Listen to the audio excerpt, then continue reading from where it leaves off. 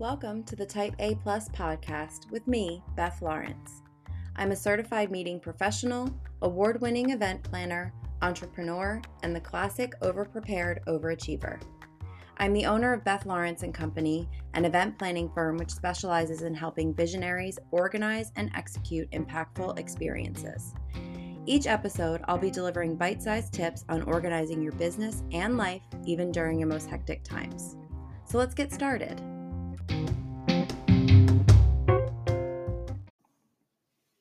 Hello, everyone, and welcome back to the Type A Plus podcast. I'm your host, Beth Lawrence, and this week we're going to be talking about my strategies for Type A Plus networking. First thing, networking is incredibly important. I would never be where I am today in my career if it was not for networking. I always say that, your education, your resume, your experience, that's one facet, but your network is a huge component of how you build success. I graduated into a recession. I really was at a place where I needed to find a career position and I had a full resume, but I didn't really know how to get to that next step. So I found positions, whether they were part time, full time internships. I looked at them as networking opportunities not only to build sales and revenue for whatever company I was working for, but to simultaneously build my personal brand. So people knew who to call on when they needed an event planned. It's very important to me that people associate Beth with excellence in events and not specifically Beth at such and such location or working for such and such company, right? And over time, I built what I refer to and what many people refer to as your personal board of directors. And those are the people who've always advocated for me, no matter what my job title was, what company I was working with. In my case, they are people from inside my industry that have been with me since the beginning. They are advisors and friends who happen to have outside experiences or expertise, contacts from partner organizations, volunteer opportunities that I've had, or even a formal mentor. All of those folks are part of my personal board of directors.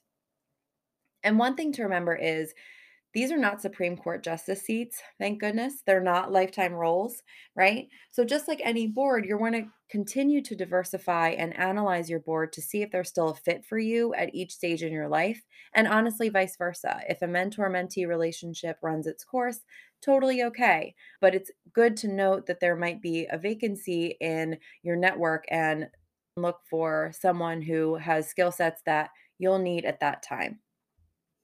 I started compiling a list of all of the companies and organizations that I've networked with, and I found that there were five main categories of organizations that I like to pull from when it comes to looking for networking opportunities virtually or in real life within my ecosystem.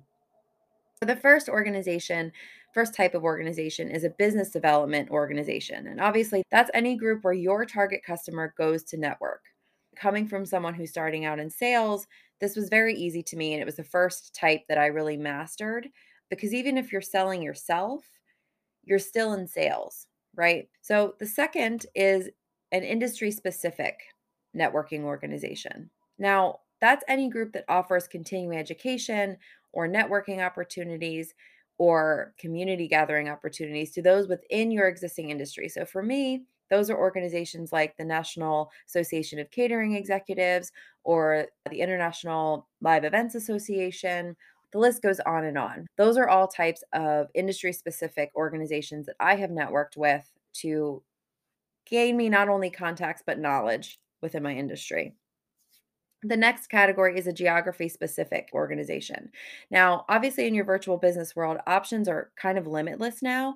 But if you have to or you want to limit yourself to a geography, whether that's the market where you live or the target market where you're looking to sell to, pick that target market and really get involved. Now, this could be a local chamber or something less formal like a meetup or even a listserv or a Slack group. Pick what mediums work for you. If you are not someone who wants to go to, a bar and get a drink and talk to folks, there are definitely virtual networking opportunities for you that are still geography specific. So definitely look out for those. The fourth type of networking organization that I want you to consider is common interest group. So, are you someone who likes to do needlepoint or play kickball or maybe take a group fitness class?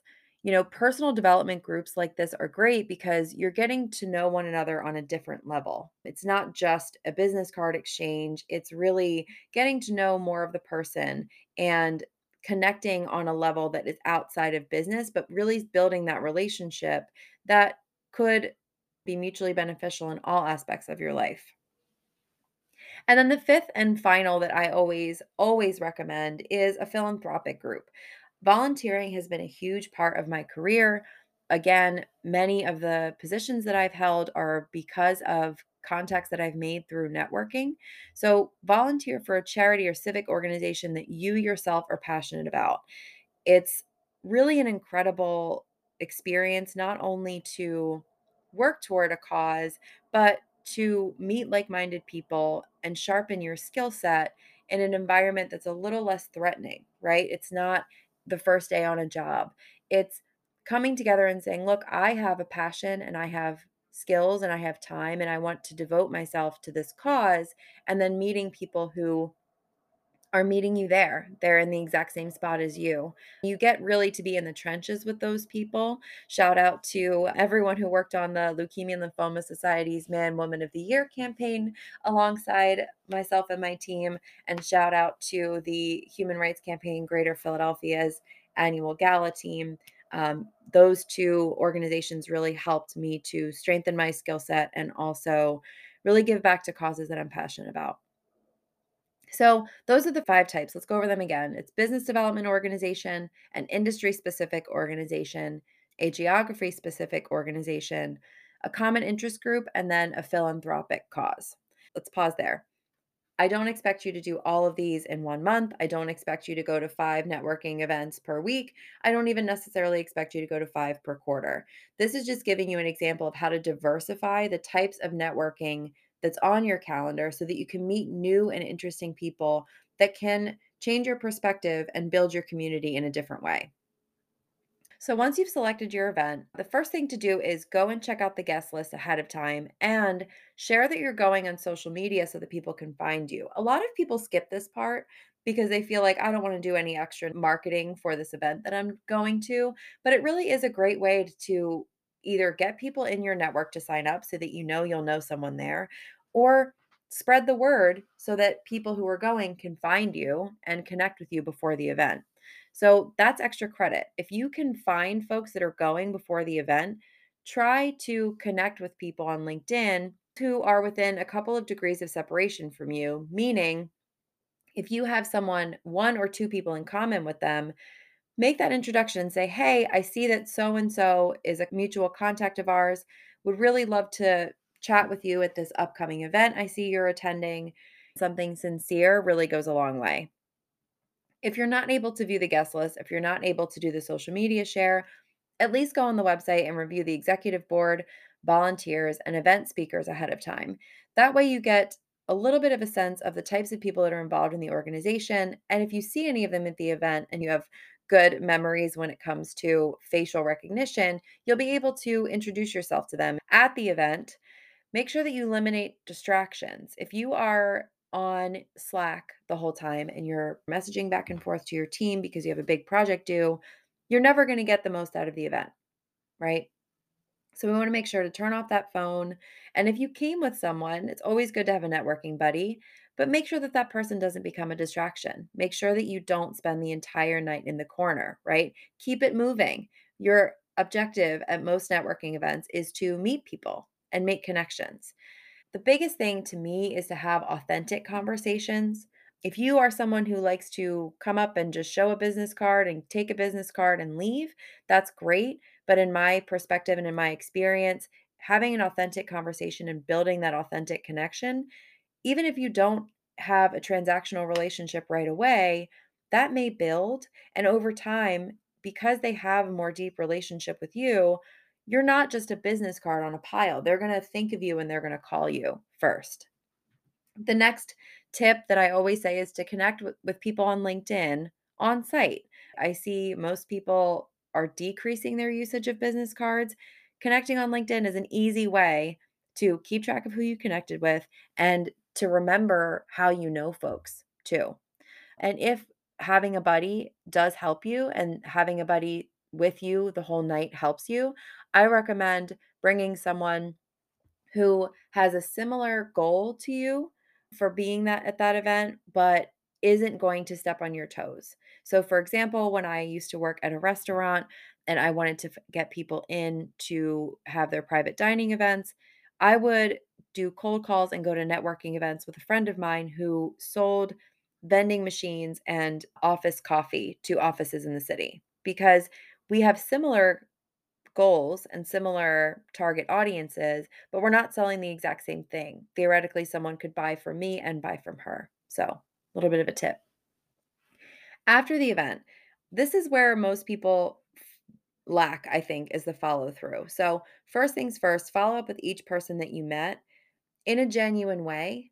Mention something that you talked about and schedule one on one sessions with them as needed. So, whether that's going to get coffee or just having a quick phone call, solidifying that connection is super important, especially the day or two after when everything is top of mind. Also, evaluate the event.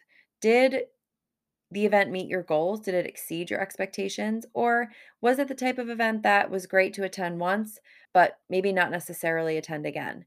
And repeat that process, right? Every time you find a new networking group to join, it's really important to make sure that it's meeting your goals. If your goals are to get business for your startup and you haven't gotten any business from it, it's time to reevaluate where your networking is, unless that can serve another purpose and be your philanthropic cause. And then, maybe you find another organization for business development. So it's a continual process. You always want to evaluate and move forward. So there you have it. I hope you can feel confident walking into all of your networking events in the future. And I hope to see you at one as well. Thanks again for listening, and we'll be back next week with the Type A Plus podcast.